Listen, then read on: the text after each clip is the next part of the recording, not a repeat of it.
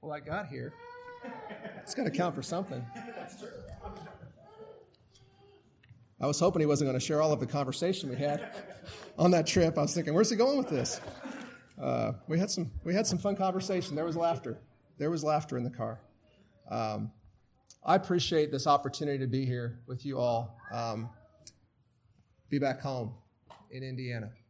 And I appreciate your pastor. I appreciate his wife, Sister Tiffany. And I've watched you all from afar when I was in Alaska and saw the youth here. I saw the effort that's being put into this work and how you all have strived to reach out into the community. And those things have not escaped my notice.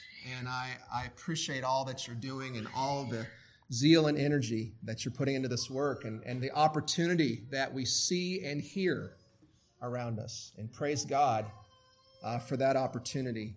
And we're just, I want to do exactly what the Lord wants this weekend. And I've got some thoughts that we'll start with and just see where the Lord takes us. But just for those who don't know me, I think most of you do, or you know of me. I was born and raised in Indiana. My father, Elder John Keene, pastored Mission Works. He and my aunt, others were raised at Bethel Missionary Baptist. And my dad was pastoring different places, and so I hopped around as a kid. I did get to spend some time with Bethel, and Brother Jeff was one of the big kids that I looked up to when I was some of your guys' age. He was the cool teenager. And I just thought he walked on water. He and Brother John Gravens were just the coolest guys. And when they gave me the time of day and actually talked to me, it was pretty special. So I was excited when he shook my hand tonight when I came in. Thank you for that.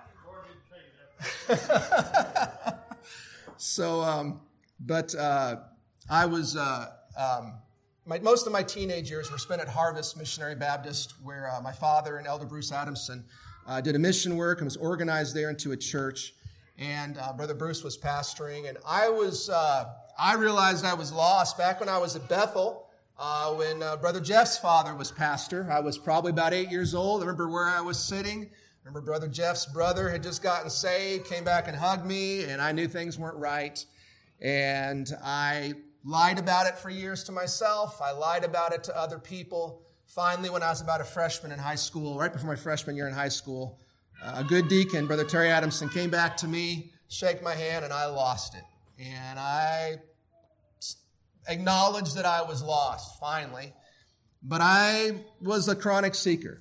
I sought for several years, and I didn't get saved until after my freshman year in college, when I was 18 years old. And you'll probably hear more about that at some point. No doubt that's going to come out. But the Lord saved me in a summer revival, 1995. However many years that's been since now, June of 1995 is when I was saved. And so I'm thankful for that. And a few years later, after I had met my wife, Mary, the Lord called me to preach in January of 1998.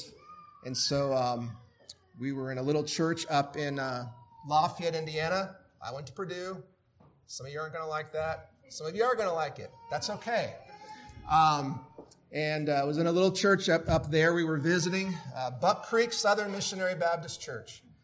And preacher was preaching. And I don't remember all of what he was preaching, but I know the Lord made it really clear in my heart. He just said, preach. And I went back to my home church and acknowledged that. And a couple years later, after we were married, we went to visit Brother Brad and Kim Foster in Alaska. And that's where we met Brother Jeff Elliott. And Brother Jeff invited us to come back and preach a revival. And we did. And at the same time, God started working in our hearts to call us to Alaska. So we moved to Alaska in February of 2000. We left Indiana, just my wife and I, and went up there, and God allowed us to work with Brother Jeff for a while, then start a new mission work in Anchorage that eventually became the Anchor. And we had all of our kids up there in Alaska, and we were there for 22 years, and it was just last May in 2022 that the Lord called us to begin a pastorate in Huntington, Tennessee. And so we've been down there for a year now. It's a small town. I was living in Anchorage, which was the big city of Alaska. about 300 and some thousand people. And so I moved to a town of about 1,500 people, 10,000 in the county. And so it's small town life. It's been a big change.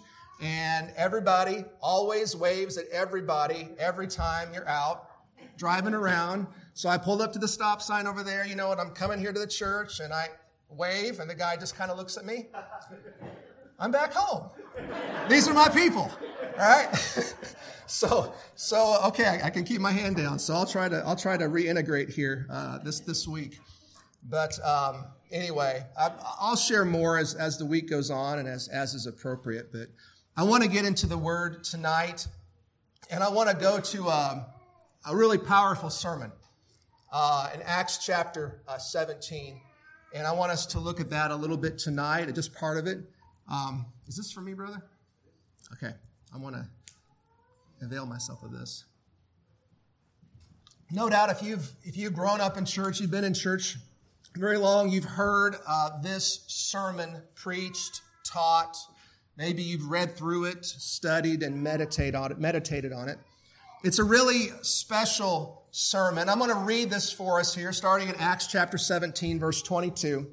This is when the Apostle Paul went to the city of Athens in Greece, and he was preaching at a place called Mars Hill, or also called the Areopagus. And he was in this place that had all of these different altars to all of these different gods. He was kind of between locations of doing mission work. He was waiting for, I think, Timothy and some of the others to come and catch up with him. But while he was there, he was trying to bide his time and be patient. But he saw all these different altars, and his heart was stirred in him. And he had this opportunity to go up to Mars Hill and to be able to preach the word in front of probably a council of the men of Athens. And so this was a tremendous opportunity. And the way the Apostle Paul preaches this message is really significant, and I want to talk about the significance in a second, but I'm going to go ahead and just read this sermon for us. It says in verse 22, Acts chapter 17, "Then Paul stood up in the midst of Mars Hill and said, 'Ye men of Athens, I perceive that in all things you are too superstitious.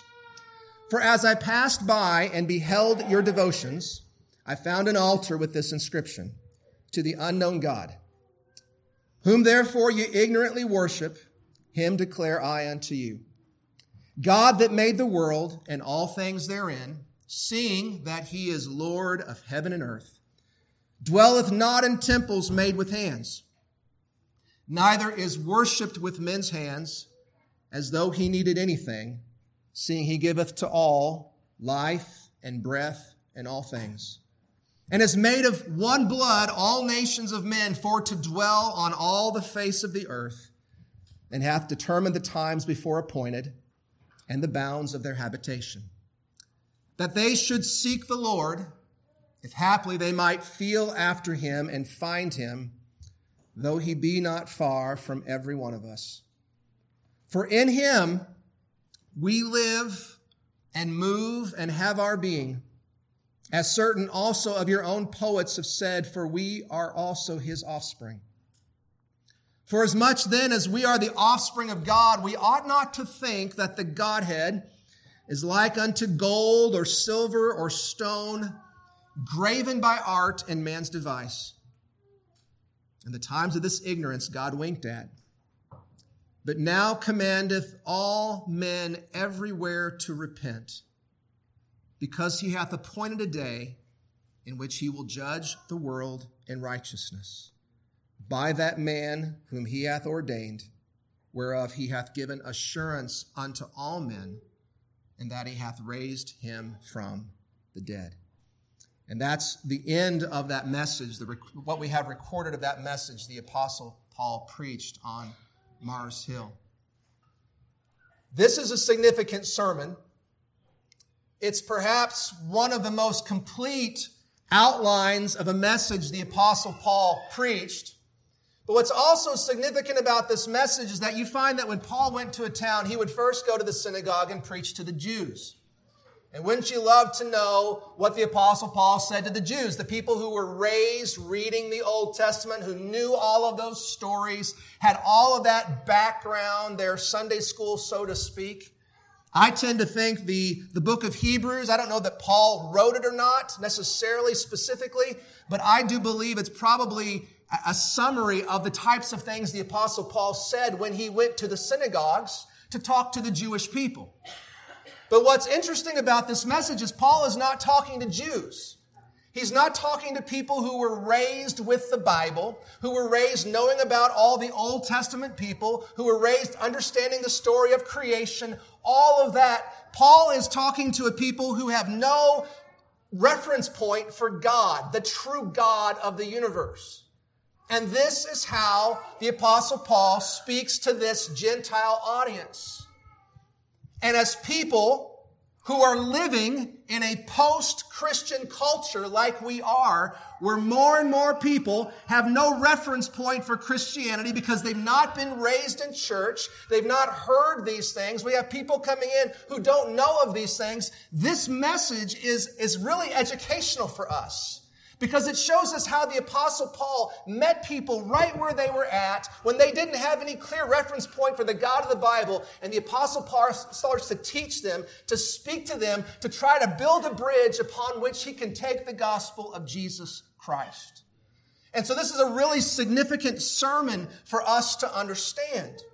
And I think it is amazing relevance for us today. And I want us to think about this, because when I was looking at this passage the last few days, and meditating on these things, I start kind of asking myself some questions, because, I mean, here he is back in Athens, in Greece, and these people were, worshiping all these different idols, and how relevant is this to us? When he goes there, the first thing he says to them, it says here, as I'm reading the King James, it says, "Ye men of Athens, I perceive that in all things you are too superstitious." Now, as we read that in our ears today, it sounds like the Apostle Paul is starting off by slapping the people across the face. You're too superstitious. I don't think that's exactly what was meant. What the Apostle Paul said was, you are very religious. You are all very religious. I don't think he started off by slapping them in the face because he was trying to communicate a message to them. You all are very religious. I mean, look at all these different altars that you all worship at. You all are very, very religious. They had devotions and they had worship, meaning that they thought these gods were worth their time, worth their attention, worth their money, or the food, or the incense, or whatever. They were appealing to those gods because they thought those gods were worthy, and they also honestly wanted something from those gods. And so I was thinking about this. Well, what altars would the Apostle Paul have seen? Like, as he went to Athens, what altars would the Apostle Paul have seen? Well, no doubt there would have been an altar to Athena. I mean, it was Athens, right? Named after Athena, the goddess of wisdom and warfare. There was probably an altar to Aphrodite, the goddess of love, lust, beauty, pleasure, procreation. Probably an altar to Zeus there, god of the sky, thunder, king of all the gods. An altar to Poseidon, god of the sea, storms, earthquakes, and horses. Probably an altar to Artemis. He was the god of hunting, wild animals, and nature. Probably an altar to Plutus, who was the god of abundance and wealth. Probably an altar to Hermes, the god of travel, of merchants, of games, and athletics. Probably an altar to Apollo, the god of archery, music, dance, healing, and diseases. Probably an altar to Dionysus, the god of winemaking, parties, and theater. No doubt in all of these places with all of these altars in Athens, the capital of Greece, Paul probably saw altars to all of those gods. If the Apostle Paul were to come back and tour America today, You think he'd find any altars? He could just scroll through Facebook, couldn't he? He wouldn't have to go. He could just start scrolling through Facebook, and even though the names have changed, he could see that things really haven't changed. They really haven't changed at all. Idolatry is just as rampant today, and so this message is still relevant today. And one thing the Apostle Paul focused on was this altar to an unknown God. He saw it, literally, it was inscribed to the unknown God. Do you think the Apostle Paul would find an altar to an unknown God today? I was reading, I'm going to share this, just a little excerpt. I was reading an article that showed up in my Apple News, and you never know what you're going to get there. But this article was about a race to crack a test signal from aliens. And this is about the search for extraterrestrial intelligence. And as I was reading this article, there's a group of people and lots of people who are spending a lot of time and energy trying to prepare themselves to get this signal from outer space from aliens. And they're spending a lot of time and money, and they've got these, the satellites and all the things to bring it in, and they're really trying to think, they may speak differently, they may communicate differently, they may use shapes, they may use geometric patterns or sequences of numbers and all these kinds of things. And so they're trying to expand their minds and brains to be able to receive whatever information this unknown life might send to us. And here's something Dr. DePaulis, she takes her inspiration from humankind's desire to know if we have alien neighbors, and from the weight of our apparent cosmic isolation. When we started realizing the size of the cosmos and had the unbearable sense of being the only civilization in all of this, that's been quite heavy on humans, she said. We feel very privileged and at the same time very fragile because we simply don't know why we are so unique and why we exist in the first place. And so they're reaching out, trying to hear something from an unknown God, in a sense, to tell us why we are here. Why are we so special? I think the Apostle Paul would find the very same things today that he found back 2,000 years ago in Athens, Greece. The same types of sentiments are present today. And what I want to do this evening is just touch on a couple verses of this passage and think about what the Apostle Paul said as he is trying to express to these people who the unknown God is. This God that could help them understand why they're here. This God who could help them understand their purpose and their destiny and why they are so unique out of everything else that exists in this world. And Paul says, "Whom therefore you ignorantly worship, him declare I unto you." And the first thing he tells us at the beginning of verse 24 is that God is the creator. This is the God who made the world and all things therein, as he says. The first thing Paul is trying to communicate is that God is bigger than all of this.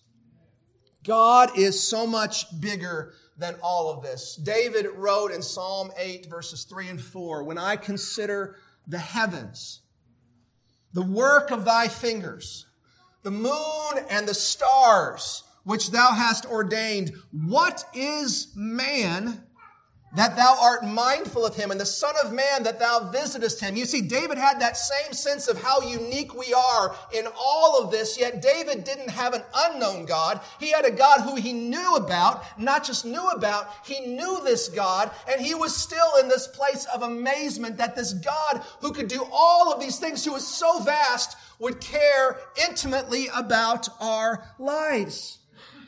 You see, as a God who created all of this, he cannot be contained in it. Let me ask you a question, and I'm not asking you to raise your hand. But how many of you, when you hear the reports, the information about what comes back from these telescopes, and they're finding and seeing things that we've never seen before, and that our universe is just, so much bigger than we ever imagined it even is. How many of you, as you hear and you learn about those things, does that cause your faith to maybe waver just a little bit? Because it just is getting bigger and bigger and bigger. I mean, it's just going on and on. I mean, it's just there's more and more out there than we ever realized. Doesn't that reflect exactly what the Scriptures tells us about our God?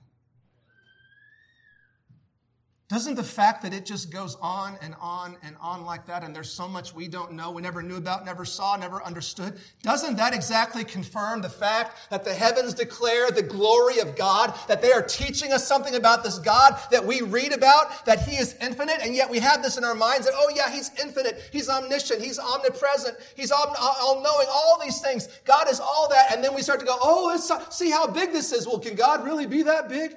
That's the point. That's the point. He is absolutely that infinite. He's bigger than that. And he cannot be defined by any one thing or collection of things that he's created. You can't look at any of this stuff that's out here and understand God completely. You can know something about him, right? You can learn things about him, but you can't define him. If you would imagine maybe a painting that you're aware of, think the Mona Lisa. Maybe you don't know that one, but the dog's playing poker. Whatever your painting is. Can you tell me everything about the artist? Everything you can know about the artist by looking at that picture? Well, you know something of their skill, something of their talent, something of their perspective on art. But you don't know the artist by their painting. And neither can we fully understand and comprehend our God just by his creation. He is so much bigger than all of this. And that's what the Apostle Paul is first trying to communicate to these people on Mars Hill. He said he is the one who made all of this. And not only that, he goes on saying, seeing that he is the Lord of heaven and earth. That word Lord, we just kind of hear it and it rolls off of our tongue. We think about, he's the Lord God. The Lord means something. It means one who has rule and reign, control over, a master, a king.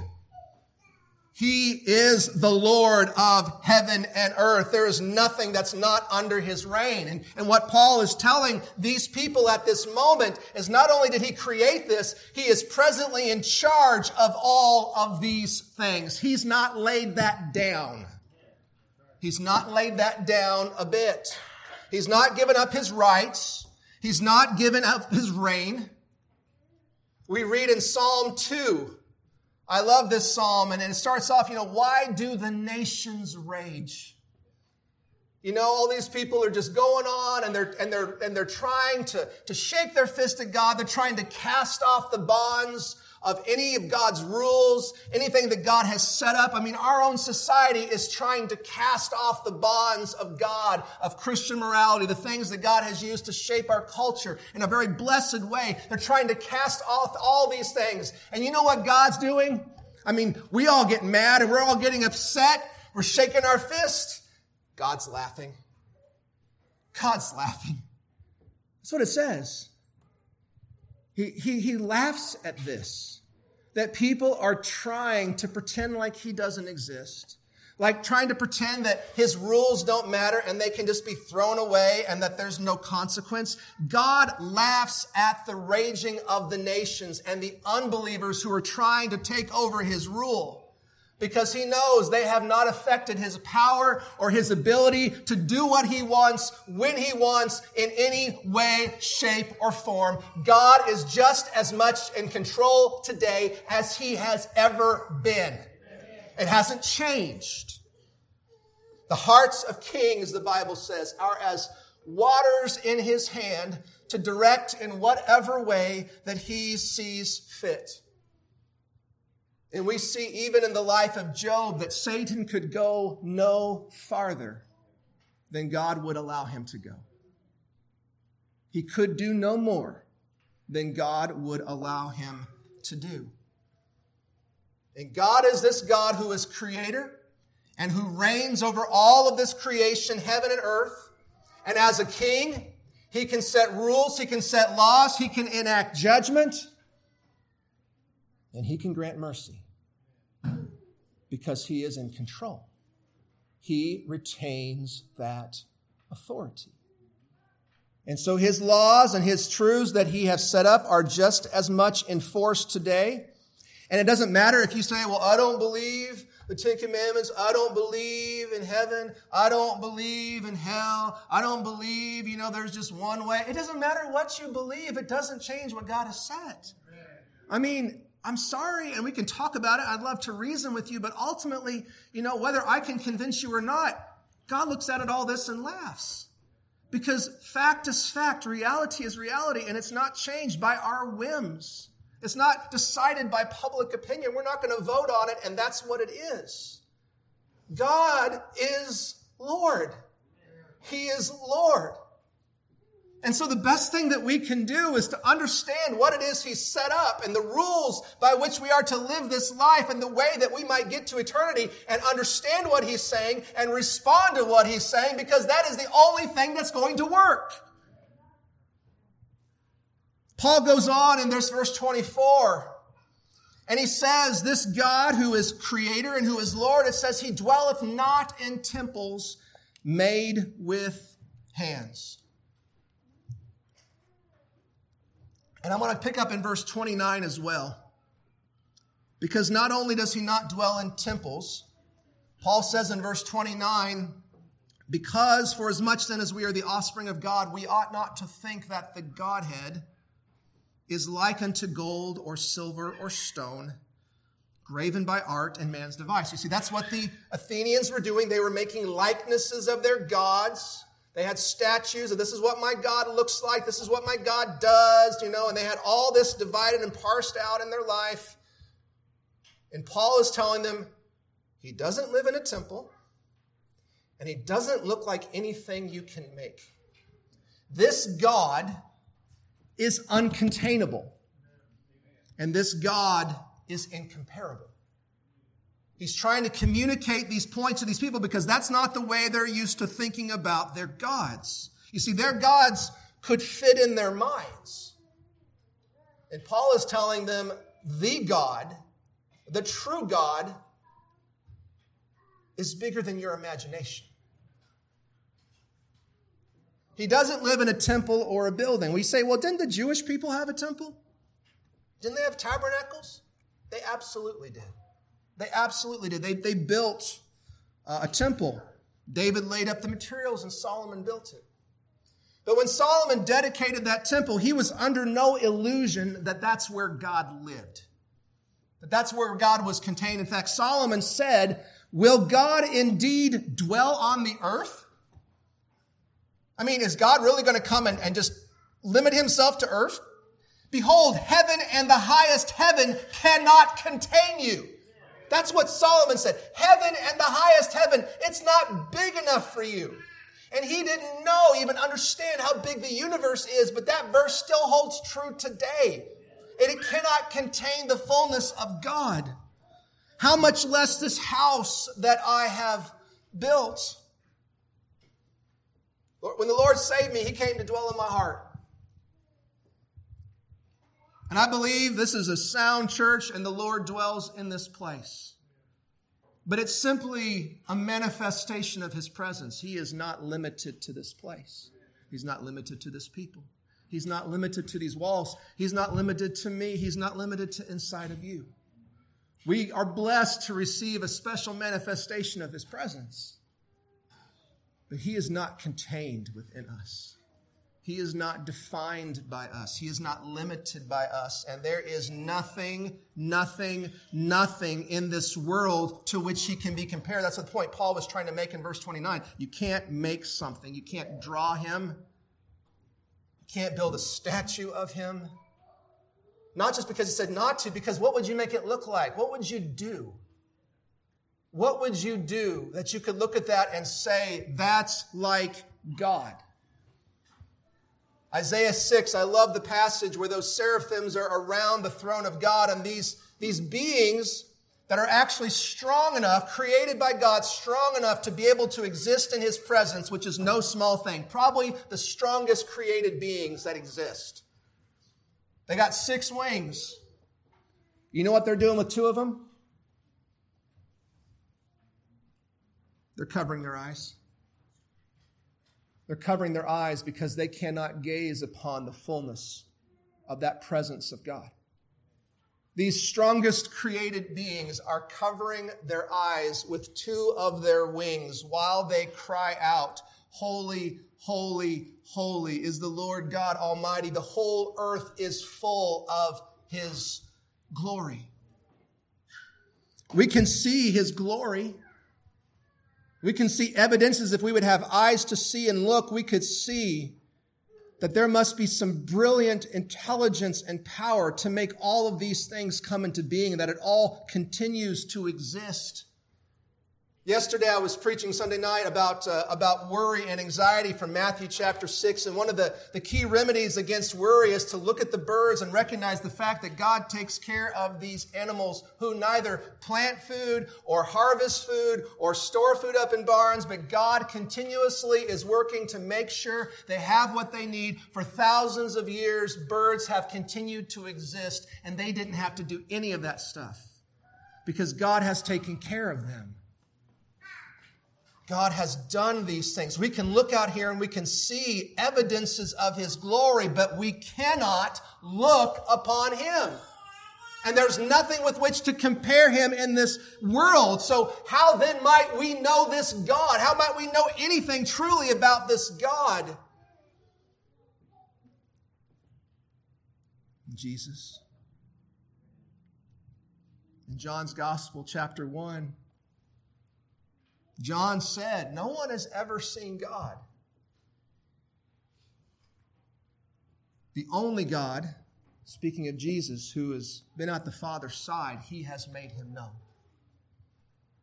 Jesus came to give us a revelation of God that we had never, ever had before. It's in the face of Jesus Christ that we can come to know this God, that we can gain access, in a sense, to the throne room of God, that one day, when that day comes, those of us who've been saved, we're going to be resurrected. We're going to see him as he is, the Bible says. We will be given bodies fit, souls fit to stand before the presence of God and behold him with an open face, even though seraphims can't do that now. And you will be able to look into the face of God someday because of Jesus Christ. Because of Jesus Christ. Jesus was challenging his disciples. They were saying, show us the Father, show us the Father. And Jesus said, how long have I been with you, and you still don't know me? Whoever has seen me, you've seen the Father. Jesus Christ is the door to knowing this uncontainable and incomparable God. And finally, I want to look in verse 25. The Apostle Paul goes on and said that this God who is creator and who is king and who cannot be contained and who is, as we've spoken of in verse 29, is incomparable. He tells us in verse 25, neither is he worshipped with men's hands.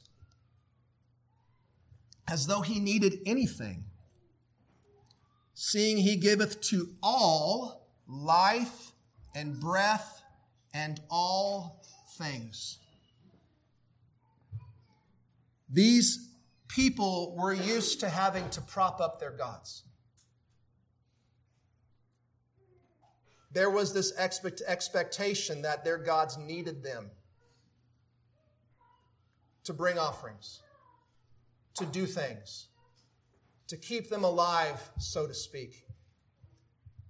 Maybe some of you all have seen those Santa Claus movies. You know, Santa Claus movies where Santa Claus is losing his powers because people are stopping believing in Santa Claus, and the whole movie is about everybody's got to believe in Santa Claus, and Santa Claus can have his magic back. Because if people don't believe and Santa loses his magic, my friends, God does not need your belief to exist. He doesn't need you. He doesn't need you to feed him. He doesn't need you to come to church to exist, to reign.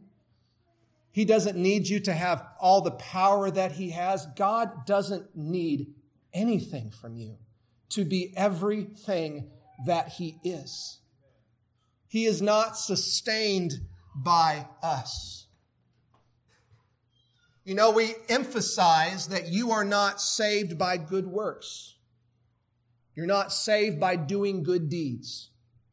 Eternity is not about, do my good deeds outweigh my bad deeds? That doesn't work because the Bible says your good deeds, the things you think are really good deeds, in God's sight really are bad. Because your best is not good enough. Because he's perfectly holy. And all the things we do is stained by sin. Even on our best day, it's stained by sin. But there's another reason why works can't save us. Because God doesn't need your good deeds. God doesn't need your good deeds. You cannot add anything to him. King David was blessed by God in an amazing way. God allowed this young man to go from keeping sheep to killing Goliath, to being a great warrior, to leading men and surviving, being tracked down by the king, to becoming king himself, to expanding Israel's borders. And this amazing king, he was so blessed. And David said, I'm going to build a house for the Lord. He went and spoke to Nathan the prophet, said, Nathan, I have it in my heart. I want to build a house for God. And Nathan said, oh man, geez, that's good. What's in your heart, you do that. Well, the Lord came to Nathan at night in a dream and said, you tell David, you're not going to build me a house, David. I'm going to build you a house. You see, something was going on in David's heart, and there was good intention there. But God wanted it to be clearly understood. I don't need you, but you need me. You're not going to build me a house, David, but I will build you a house. And that sounds really cruel, that God doesn't need you. But it's absolutely true. But I'll tell you this, God wants you. God wants you. And God loves you. And this infinite God, this creator God, this king God, this incontainable God, this God who cannot be defined, this God who doesn't need you, he gave for you his only son that you might be saved. He gave his son to die for you because he desires you. He desires to know you. He desires to lay his love and his kindness upon you. And if that bothers you, because you want a God that needs you, you need to get over that, or you're not going to find salvation. You're never going to bring anything to this God that is going to convince him to save you. One of the reasons, the things that's been on my heart as I've tried to share this tonight, I want to try to get across to you is I spent a lot of years trying to bargain with God and trying to figure out God and trying to tell God, I'll do this if you'll save me and I'll do that if you'll save me and all these kinds of things. And it was not till I got to the end realizing that I was a wretched sinner that deserved hell and I could do absolutely nothing to argue with him to give me salvation, and I simply gave up and looked to him to help me. That's when he did it. We need to understand these things, whether we can articulate them all or whether it's just a sense in our heart. We've got to get to that place with God that we might be saved. What does this have to do with your salvation? Well, God is your creator, and He is your Lord. He has a law, and He has authority. He has set judgment, and He has crafted a path, a narrow path for salvation through Jesus Christ. And I don't care if everybody wants to say all roads lead to heaven. God has said there is one road to heaven, one way, one truth, one life, and that is through His Son. I met a young lady. She was a member at the work in the valley where Brother Jeff and I were at early on. She gave a testimony of being saved. And she seemed to kind of fall by the wayside. And I saw her one day outside a museum in Anchorage and started talking to her. And I said, well, how you doing? I miss seeing you around. No, I'd love to see you come back to church. And she's like, well, I've come to realize there's more than one way. And I just asked her, I said, well, then why did Jesus have to die? Because when Jesus was praying in that garden, He asked His Father if there's any other way. Let that be, if there's any other way. And He was not spared, but He was sent to the cross. There's one way. Our God, the Creator God, the Lord of all, has set one way, and praise God, He's made a way that we might come back to Him. He has made that path, but He has made that path narrow. He has made that clear path, and my friend, that path has been paid by the blood of His Son to give you opportunity. Number 2, God's ways are beyond our comprehension. You're not going to figure Him out. You're not going to figure salvation out. You can't orchestrate this. You can't manipulate this. You must trust Him. You must yield to Him. When God is speaking to your heart, when God is stirring your heart, when His Spirit and love is coming and showing you things aren't right and you need to be saved, my friend, you don't have to understand it all. You just need to know enough to know you need to respond to God and seek Him. That's all you need to know. And my friend, if you simply go to Him and trust, even in complete ignorance of so many things, but knowing that you are a sinner in need of a Savior and you look to Him, my friend, that's all you really need to know. That's all you really need to know is that you're just trust Him. You will never, ever, ever figure Him out. Eternity is not long enough to comprehend our God. We will get to unfold the fullness of His glories over eternity, and it will fill our days with endless pleasure and joy. We are not going to unwrap that onion here in this world, friends. We are going to have to live by faith. We're going to have to trust Him. There is no salvation apart from faith. Trust. Number 3, God doesn't need you. You can't come and barter with Him. You can't bargain with Him with anything. You have nothing to bring Him, not even yourself. Yet He wants you. He desires you. He wants to save your soul. And finally, God can be seen, and God can be served, and you can be saved through Jesus. Jesus is that narrow gate. Jesus is that way. That even this very night, this God that is presently an unknown God to you can become not just a God you know about, but He wants to be your Father. He wants you to be His child. And He has given everything. He has laid down His only Son that you might have life, that you might know this God. There is no greater thing in this world than any of us could ever have than to know this God. And I know we walk, even those of us who are saved, we walk through life most of the time not even realizing the treasure we carry within us. And every once in a while, God gives us a glimpse and it fills us up. And my friend, that's just a taste. That's just a drip. Eyes have not seen and ears have not heard what God has prepared for those who love Him. You have the opportunity to know this God.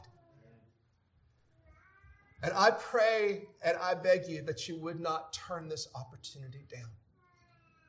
I will turn the service over to Brother Derek, but as an invitation is given tonight, the invitation is come to God through Jesus Christ. Come to God through Jesus Christ.